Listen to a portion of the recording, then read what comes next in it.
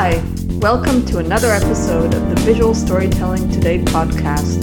The show is designed for you, the marketer or entrepreneur, who may be looking for more effective ways to connect better with audiences through the exciting world of visual storytelling. We will introduce you to inspiring experts from diverse industries that bring fresh perspectives on how to capture attention, build trust, emotional empathy, and last but not least, drive business results. Enjoy the show. Hi, I'm Shlomi Ron. I'm the CEO of the Visual Storytelling Institute based here in Miami, Florida. And welcome to another episode of the Visual Storytelling Today podcast. And today I wanted to talk to a great guest that is actually, since in my previous podcast I was talking about visual stories in the context of the coronavirus, I wanted to kind of take today a different angle and really focus on underrepresented voices that typically we tend to forget in normal times, and especially these days, with the coronavirus is outside raging. And I figured I'd like to cover that angle and bring up a guest that's actually driving this on the forefront. So I'm very excited to have Chris Colbert. He is the founder and CEO of the DCP Entertainment. A little bit about Chris. He has a passion for connecting audiences with innovative and inspiring content. Chris Colbert founded DCP Entertainment, giving platform for people of color, women, and LGBTQ communities, as well as highlighting stories around mental health, disability, and overcoming diversity. DCP present stories that we can all relate through audio and visual storytelling. So since we are all about visual storytelling, he's going to be the perfect guest to cover that angle. So welcome to the show, Chris. Thank you. I appreciate you having me to talk about this topic. Excellent. So before we get started deep about how stories of underrepresented voices drive social impact, maybe you can tell us a little bit about your backstory, how you got started, and yeah. So how I got started actually even begins just kind of as a young child growing up in the suburbs of Maryland, suburbs of Baltimore City, in a county called Harford County, in a town called Bel Air, Maryland, which unfortunately you may have seen in the Netflix show Dope, because unfortunately the opioid epidemic has really hit hard there. Right. But when I was there, it was very much a quiet suburb, predominantly white, even especially when I went to a private high school where I was one of, say, about 5, actually maybe even less, Black students within my 200-person graduating class. And so growing up in that kind of area, but also spending my summers in Baltimore City, and spending my summers in the Black church, I grew up with this dichotomy of race and my identity as my neighborhood. And so you have this, and I know this is a struggle for many people, it's this understanding of who are you. And for me, that struggle was based around race predominantly. And I bring this all up to say I think all of us are shaped by our traumas growing up, whether we realize it or not. And one of my major traumas was growing up in an area that, unfortunately, this area of Maryland is very, there's a lot of racist components to it. The town just next to us is a town where it's openly known that there are KKK rallies. Oh, wow. And there are, vandalism type things with the N-word being written places or death threats that people would receive. And so, that's kind of the area that I grew up in. Meanwhile, still struggling with who am I, because I felt too white for, the Black people that I'd hang out with in Baltimore City. But I felt too Black for the white people I was hanging out with in Harford County, Maryland. And so I bring this up as well to say that this is really what shaped my career trajectory. Do you remember any kind of a particular moment that kind of, like every good story has this inciting incident that kind of almost this like lightning moment that drove you to decide, I'm going to pursue this initiative? There's a lot of them. I think it's definitely a culmination of a few different events. I know one that always stands out to me because it almost just feels like watching a TV show. I remember there was this friend of mine, white guy, very nice, I never had any issues around race or anything. I remember playing at his house. This is in like junior year of high school. maybe even senior year of high school. So I'm like 16 to 18, somewhere in that range. Yep. And I remember playing with him. He's got like these 2 adopted Asian sisters, and everything was great. And I remember leaving, and he ran out to say bye to me as I'm getting in my car. And he goes, "Man, this was really great. My parents loved you, and they don't even like black people." Oh, wow. And he said it so matter-of-factly. It wasn't even just what he said, it was how he said it and how that was just so normal and like a compliment to me. Yeah, and so, that's just a minor kind of thing. Because again, there was really racist things in terms of, I remember coming home when I was in the 4th grade, and there's a letter in the mail that says, "Nigger, go home." Or I don't know if you can say things like that here. So N-word, go home. Yep. And I knew that there was a skinhead that lived behind my house. And so having the fear of, was it that skinhead? Do I have to be concerned going out during the day or at night? So yeah, when you add those things up, but yeah, to even have a friend who means well, but he thought that was just this amazing thing to tell me, made me realize some of the, and I use this term loosely, the ignorance that is there. And I use it loosely because I don't like to villainize people for being ignorant. I think some people do choose to be ignorant, and there is some, that's problematic, but there are some.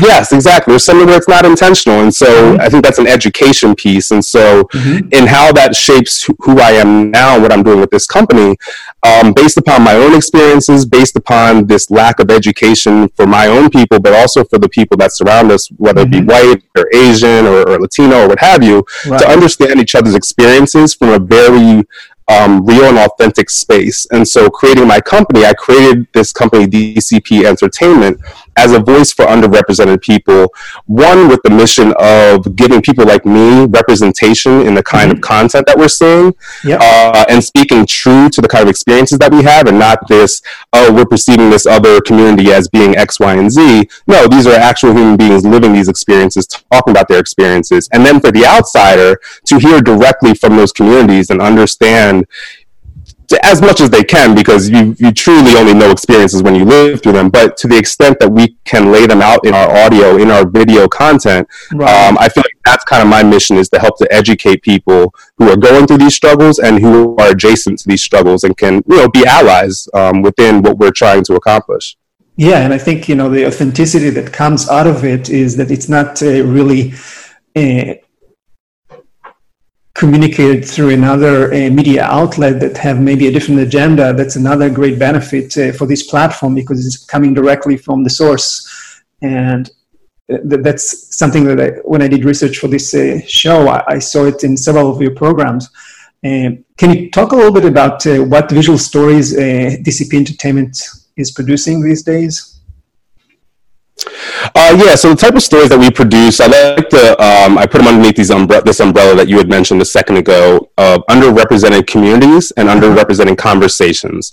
So communities are, kind of more in your face, of people of color, and I mean beyond just Black people, especially Latino, especially now going through coronavirus, we're looking at the Asian, folks who are being villainized and aren't being able to fully control their narrative. Yeah, extremely. I think, also women, LGBTQ plus communities, as you mentioned, people with disability. I think we forget sometimes that people who are disabled are our largest minority community, or our largest underserved community in the world.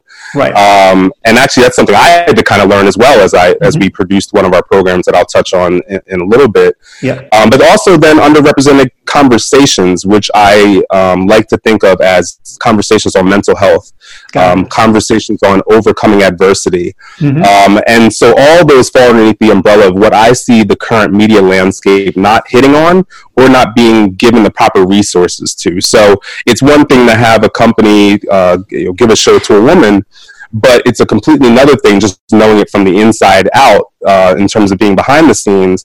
It's another thing that bring that show on and give it the same level of talent booking, give it the same level of marketing and press that you would any other cis white male gendered hosted show. Because what I've seen is when those resources are not given, then the executives say, well, look at this woman-led show and look at this male hosted show, and look, I told you the woman hosted show wasn't going to work. Right. but really you just never gave it the proper resources to see if it could succeed. So that's kind of where we come in as a company. Specifically with our exact content, most of our content at the moment falls underneath the umbrella of Black, people of color, given the fact that that is my own personal experience, and it's the one that I can help tell from a very real place, and I have the connections that allow me to bring in the speakers who can speak even better than I can about those kind of things. So people like Touré, Danielle Moody, Mark Thompson, people who are regulars on MSNBC talking to these kind of issues. That's fantastic. But then we also have things outside that box, like Paralympian Lacey Henderson. She was training for the 2020 Paralympic Games, which is now the 2021 Paralympic Games. But she's a host that we partnered with on the show Pick Last in Gym Class, where she's able to not only speak about her, disability and overcoming this adversity, but it also is a great show of representation, of having a video series where sometimes you might not even notice that she actually has an amputated leg, because her prosthetic looks so good that sometimes you just get lost in the fact that she's just a great interviewer and just doing a great interview-based show. And I think it's important to have that representation for other people who are disabled to see, oh wow, I can be an interviewer, or I can be X, Y, and Z, and not necessarily have to say, hey, look at me, I'm disabled. It really can just be based on your talent. No, I so agree with that, because when you watch TV these days in the mainstream media, you definitely don't see people that look like you, for most people, right? So it's kind of always slanted towards one specific population segment. So it's definitely, what you do, kind of representing the marginalized voices is really important. One of the things that I always ask my guests, and I'm kind of curious with your answer is, how would you define visual storytelling? Because, and I tell you why I'm asking this, because when I started the Visual Storytelling Institute, the term was primarily referred to as graphic design, photography, or filmmaking. What I'm trying to do is bring it into the context of marketing. So I'm kind of curious, what do you see, how do you define visual storytelling from your perspective? Yeah, I see visual storytelling as using images, and let's be honest, we're not, talking about the silent film era, so audio as well. Using images and audio to connect with an audience and connect with them on an emotional level. I think that's great visual storytelling, or even audio storytelling. I think it's when you're able to connect with your intended audience on an emotional level and take them on the journey with you, or take them on the journey that you want them to go along, especially if you're talking about from a marketing perspective, a journey that's going to then lead them to your product. Right. But yeah, I think it's the emotional piece is what I really like to hone in on. If you're able to convey emotion, that's how we start to affect people's habits. That's how we start to really make them feel like their needs are being reflected in your content. And speaking about emotion, because I'm really a great fan about focusing on emotions, do you do any kind of a pre-research for your shows with the audience in terms of kind of understanding, what are their pain points, what emotions they carry in order to kind of reflect them back in your visual stories?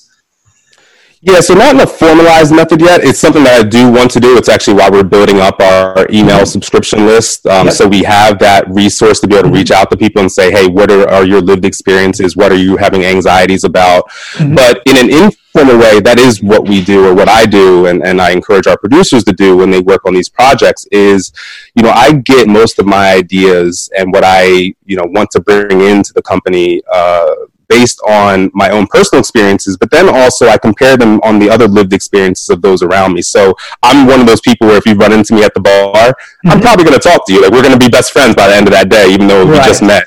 And so, I have these deep conversations with strangers on a regular basis, whether it be playing sports, out at the restaurant, out at the bar, out at the park.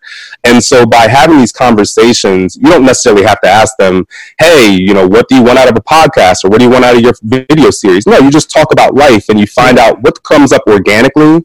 What are the things that they sound anxious about? And so, okay, maybe this is a place that we can educate or, help to provide resources for something that people are going through. If, people are bringing up that so many people in their family have schizophrenia or depression or something like that, and I hear this on a regular basis, oh wow, this is a bigger issue in America that maybe isn't getting talked about. We're having these conversations amongst ourselves, but how can we now as a company bring these to the forefront?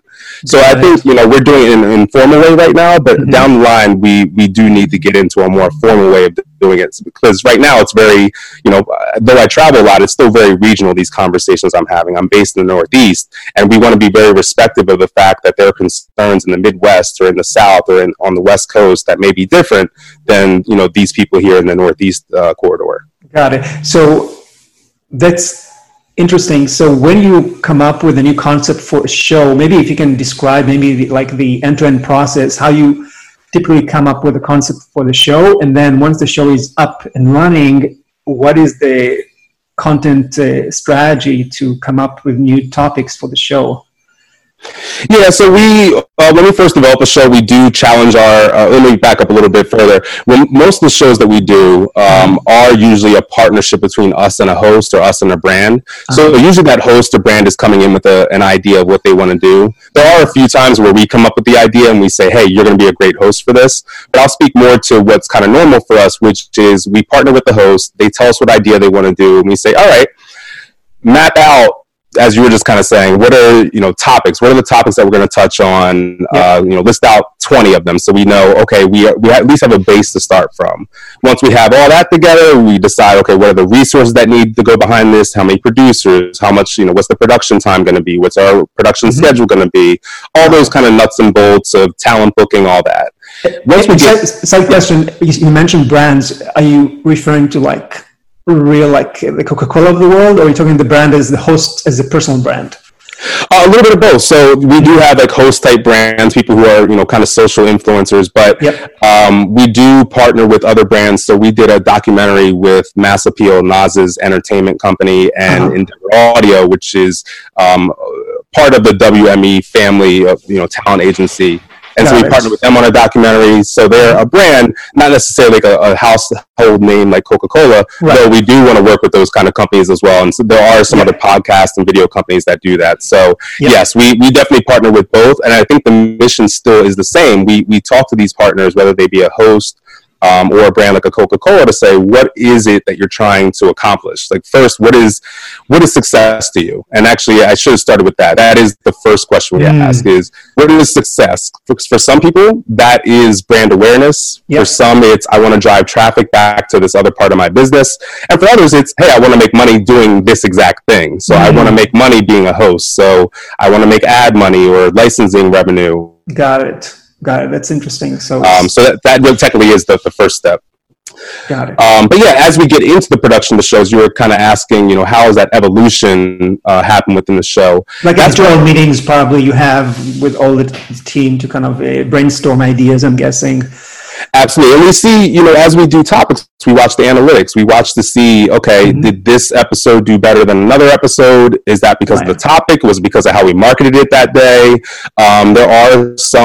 There's some ability for us to see how long people are watching or how long people are listening for. So that can also be a representation to us of, oh, wow, this episode was too long, or, hey, this topic ran out of gas after a certain point. So then that helps us to recalibrate as we move forward to say, all right, these are the type of topics that hit with our audience.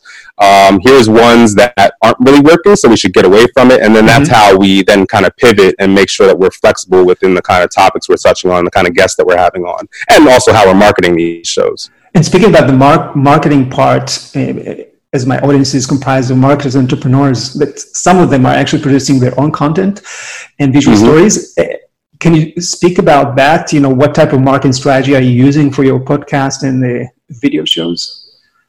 Sure, and I'll show you an example here in a second. I think we do a few different things. The first, honestly, that is the most effective that we've seen is when we're able to get our host onto other podcasts like this, or onto other video series, or just make sure that they're out there to have a voice to connect to that audience. There's nothing more powerful than to hear the host speaking on another show and you falling in love with their perspective, or whatever it is that they're presenting. Maybe you fall in love with a topic that they're talking about on that other show. So that's one of our biggest marketing tools. The other is obviously producing some kind of trailer for all this content. For each individual show, you want something that is going to be a 3-minute or less, minute and a half to say maybe 3 minutes of, okay, what are you going to get out of this show? What are some of the visual elements, some of the audio elements? And I'll play for you here a little piece of the first half of a trailer for the show Pick Class and Gym Class that I had mentioned earlier with the Paralympian Lacey Henderson. And before I pull that up, just some things to kind of look out for, and I kind of brought this up before in terms of why I love her show, is that you'll notice in like the first half, you'll get a lot of shots of her in her element as a Paralympian. So that really helps set the tone for who is she? Why does she have the authority to speak on overcoming adversity? And then it gets into, okay, here's some clips of conversations. And when you're also kind of noticing these clips is you may not even notice which leg is actually the amputee leg because of...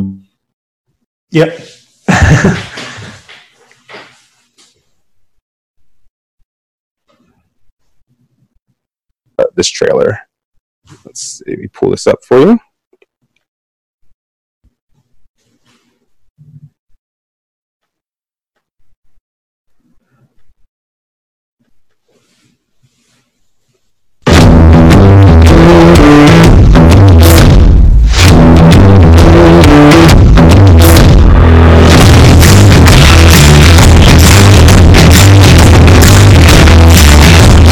Lacey Henderson. I am a Paralympian. I am a sister. I'm a daughter. I'm a friend. I'm single. I'm a Gemini. And I am just a gal trying to figure out this world. I fall down on my face a lot, but I like to find lessons in it, and I like to laugh a lot.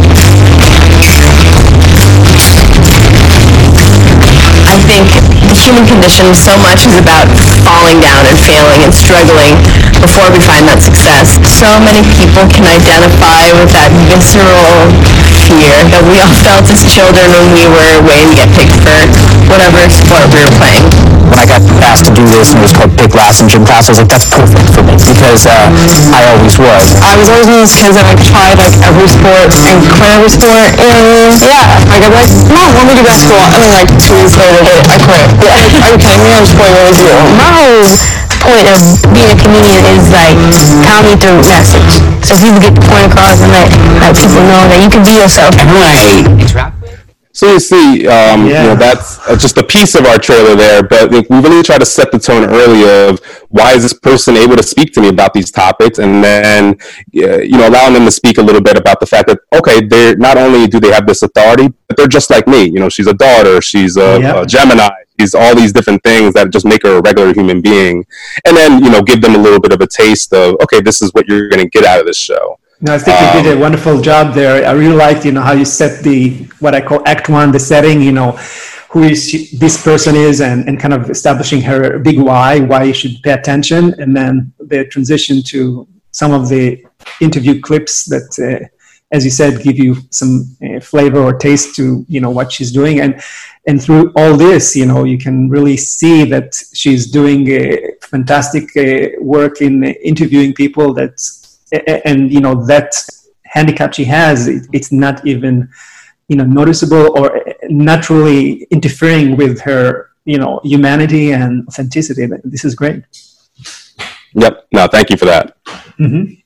Cool. Yeah. So I was thinking, since we're right now under the new normal, as that's the new term for it. I know, I'm trying to find a new term for it, but I feel I always come back to the new normal. Yeah, and it's kind of interesting, because when this period started early March, I found there was kind of evolution even in the term. We started calling it Corona, then it was coronavirus, and then it's COVID-19, and now it's the new normal. It's kind of an effort to kind of, push it away and kind of bring it, add on it new labels. So I'm kind of curious, as a visual storyteller yourself, how are you kind of reprogramming your content these days to kind of address the challenges of these underrepresented voices that you're so much focusing on? Yeah, in a few different ways, because we did get hit, and actually kind of hit in a good way. We were about to purchase a studio right before all this happened, and so we were going to actually have an in-house space for all of our New York-based content, which was going to allow us to have consistent video, because we do have some projects that are just currently podcasts, and we want to make those podcast and video podcasts, much like you have here. And so that put a little bit of a hindrance there, but what we did to combat that was, all right, well, we can't be in the same room together, but we have things just like this where we can use Zoom to connect our hosts. And I think that's where we've really found a way to tell even more authentic stories now, or at least present them in more authentic ways, because now our guests are literally in their own home. And it really does break down that barrier even more so than in the past of they're just like me. They're struggling just like me. They're in their basement just like me. They have their kids screaming in the background during their meeting just like me. Exactly. And I think, from a topic standpoint, we've shifted some of our shows where I'll use the instance of a show, PM Mood. So PM Mood is one of our podcast series that we're switching over into video that was kind of affected by this, but their topics and guests are usually based around having on somebody who is a change maker or an entertainer, somebody who's using their voice as an authority, as an influencer, as a celebrity, to enact some kind of social change, to use it for philanthropy, activism. And so with coronavirus now, or COVID-19, or the new normal, we've now shifted those conversations and those guests into being more people who are able to give perspectives on how to live life in this new normal. And so we've changed our topics a bit, we've changed our guests a bit, and we've changed how we present the show. And I can show you an example of this here from the show PM Mood. This actually was recorded just recently, and it was our host's first time using Zoom, so her technological prowess is not the best. Our guest, Donnell Rawlings, a comedian, he put up one of these virtual backgrounds, and he started fading in and out of it. So visually, it's not as stunning as what you just saw with Pick Last and Gym Class, where we have all these 4K cameras. But I think the authenticity of what comes through is great, and if you listen in, you can actually hear his kid yelling in the background. And there's another point that I don't have in this video where his kid actually pops into the video at one point. I see. Wow, love it. So yeah, let me pull this up for you here. But the part of why I selected this clip, you'll kind of hear them talk about coronavirus and this new normal, especially from the perspective of a stand-up comedian. When things like this happen, some people come out winning in a situation like this. Yep. Some people say, okay, I figured it out. Some people I know I've been a good stand-up comic for most part of my career. So I didn't have to force myself to be a good entrepreneur. Anybody say they're an entrepreneur. You get your first business card, I'm an entrepreneur, I'm the CEO of nothing. You know what I'm saying? But now, so you've seen my older business cards. No. I remember when I got my first business card, I put vice president, share owner, I put all type, and I couldn't wait to get on them goddamn business card. But now it's like, and I've always had an entrepreneur spirit, but never was forced to exercise it like with the sense of urgency that I have right now.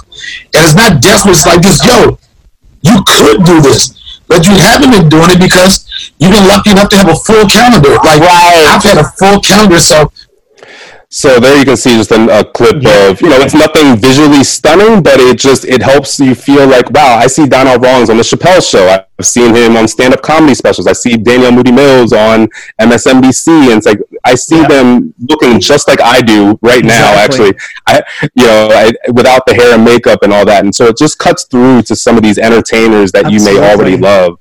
In a way that you couldn't have done if we were in studio. Yeah, and you see it also in the mainstream media. Trevor Noah, just doing his show at his home, and it's kind of interesting. You kind of peeking into his bookshelf where he's reading. So it's really interesting, and I think this, as you said, it's a great opportunity for you to maybe not intentionally, but at least throw it to your host if there's a way they can stage their background in a way that could trigger a conversation. You're wondering what is this little object behind me, so this is the backstory. So it's another, because every object you see has some subjective meaning or backstories behind it, and if you can use that as a prop, which is organically coming from your natural habitat, so to speak, then it's adding to the richness of your visual story. Hey, now I really get this guy because I had the same object in my room or whatever it is. So, yep. So that's interesting. Absolutely. Yeah, another thing that related to this new normal, what do you see, like when you work with brands, do you have any kind of advice you give them of what type of stories they should communicate this time? Yeah, I think the main advice is making sure that you're being, I'm trying to choose the right word, but being responsible, I think, and responsibility is making sure that you have all the knowledge before jumping into a certain topic or trying to reach a certain audience. And I say that because I think that sometimes brands can mean very well, especially if they're bigger brands. They can be very well intentioned, but if they are not speaking directly with the community that they're trying to engage, or they don't employ the community that they're trying to engage, they can come across as insensitive or even harmful, especially if you're talking around something like mental health and you're giving out, bad advice. Right. You can potentially harm people. And so I think to be responsible in how you're educating yourself before you jump into that topic, and making sure that you're employing the right kind of people that know how to present those topics to that audience, so they don't feel like they're being talked at and they're being talked with and being given competent information that's easy for them to digest. Yeah, and especially avoid, kind of profit mongering or, product first. Yes. Right now, it's really going to backfire. So, yeah. One thing I want to talk about also, any great story sometimes, unfortunately, any conflict is a good to drive the story forward, right? So I'm kind of curious what type of failures you came across as you were producing these shows that you kind of learn from. Yeah, I think we've made a lot of mistakes, especially, we've only been public facing. We've only been putting out content out there since March of 2019. So we're really only a year old. But in that first year, we learned a lot of things. And one of the mistakes that we made was one that was based out of our excitement.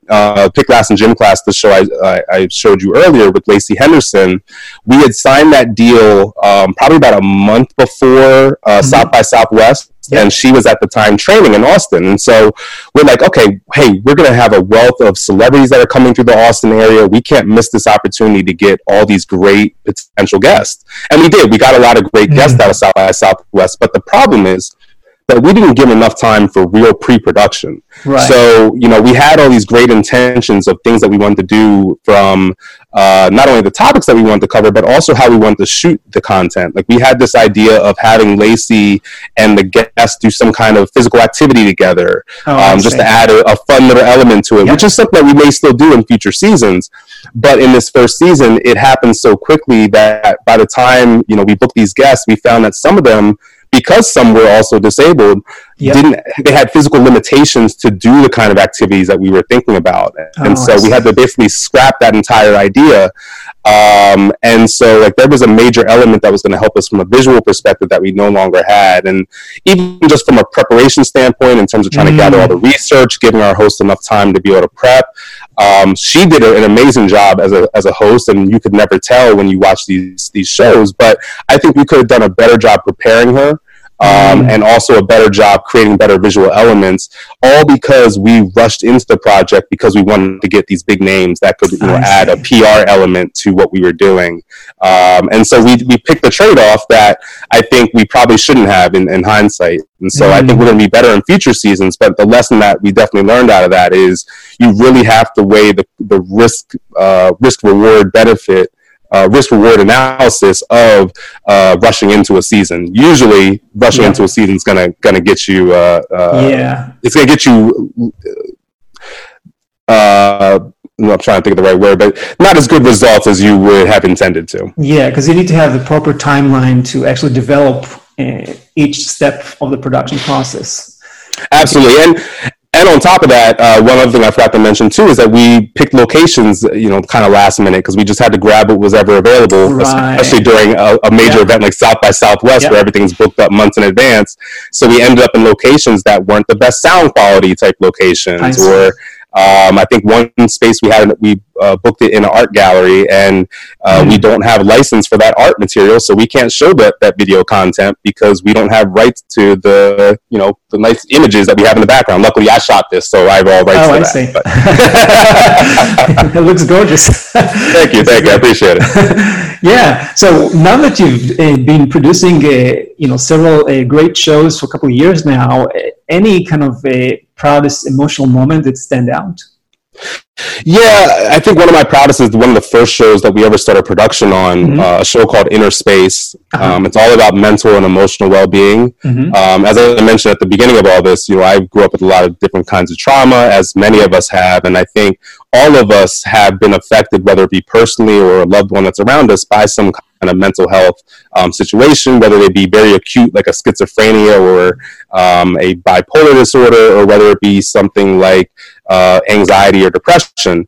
And so, going into that show, it was very emotional, just even kind of trying to touch on those topics. But I think from an internal standpoint, we had a couple trips around the country where we shot in LA or New York, and we even went outside the country to London for a few days. And we had our team out there. And when you're covering this kind of topic day in, day out, it helps to reveal things internally to our own team of things that we need to take care of personally, and even as a company, how we treat our employees and how we constitute sick days now around not only physical ailments, but also mental and emotional ailments. So I think that show was very instrumental for us, not only as a show, but also as a company, as individuals. And we did that as both a video and audio podcast series, where we touched on, each episode was on a different element of mental health. So mental health in the entertainment industry or in the fashion industry, an episode all around PTSD and trauma, how this affects our veterans. And so every episode really had a specific focus. And one of the more popular episodes was one where we had Wayne Brady on as a guest. And I just literally, I think it was a couple days ago, got this message when someone left a comment. And it really made me smile, just for me to read it real quick. It says, "I've just learned I'm not alone with depression. No matter what walk of life, rich and famous, or regular, non-famous person." I think, that's exactly what we were trying to go for. We had a mix of celebrities, we had a mix of everyday people, business people, and we wanted to showcase that no one is any different than anybody else. These major celebrities are going through these same situations. And just like we were talking about with representation for people with disabilities, I think from a mental health standpoint, that's just as important, if not more important, that we all can feel like I'm not the only one. And so it may encourage you when you see a celebrity talking openly about it. Now you are more inclined to talk openly about it, and hopefully also find care for yourself, or also recognize it in other people that you can then try to help find them care. So that's one where I continually, from week to week, see these messages, and it makes me smile that we accomplished what we wanted to. Yeah, I love this example because, that's why I keep saying that, a great visual story that engage people is nothing but a mirroring exercise. The ability for your audience to see themselves in your story. That's happened to me. I can relate to this. That's where the magic happens. And no, this is exciting to see that you're coming across that from your shows. So now that we reach kind of the final segment of our show, can you just give us your kind of top 3 tips of what would you recommend people when they think about creating compelling visual stories? Yeah, I think there's a lot of different things that go into it, but I'd say my top 3 would be figure out your niche. I think especially when it comes to digital content, that is where the industry is pushed towards, and I think that's a good thing. Figure out not only who is the audience you want to speak to, but probably before you even do that, figure out who you are. What is your voice? What are your perspectives? What do you bring to the table that nobody else brings? Yes, what is your passion? I think audiences can definitely feel that, especially in this digital platform where people are picking and choosing what they're watching. They're not just turning on TV and watching NBC for the next 3 hours. So I think you have to specifically know what your voice is and who it is you're trying to reach. sorry, I just need to pull this up because I made a note to myself here because there was something I didn't want to forget. Oh, that's why I didn't want to forget. I think the other is less is more. I think, people look at, and I'll use the podcast industry as a instance here. People look at Tim Ferriss or Joe Rogan, who do these podcasts that are like 2 hours long, and they're super successful. They do millions and millions of downloads, and I think they get caught up in, oh wow, I can host a 2 hour show. Usually 2 hours is way too long. One, people don't have that kind of time to sit and just listen to something for that period of time or watch for that period of time. But also, usually you're regurgitating the same information at a certain point. You're wearing your audience out. We always like to talk in the industry as, lead them wanting more. And I think that's really important. Try to figure out how to get your message across as quickly as possible, in obviously an understandable way. And then, leave the audience pandering you to, hey, you should do another hour. Or, hey, I need more. You want your audience asking you for more, as opposed to them saying, man, that show was too long, or you need to cut this down a bit.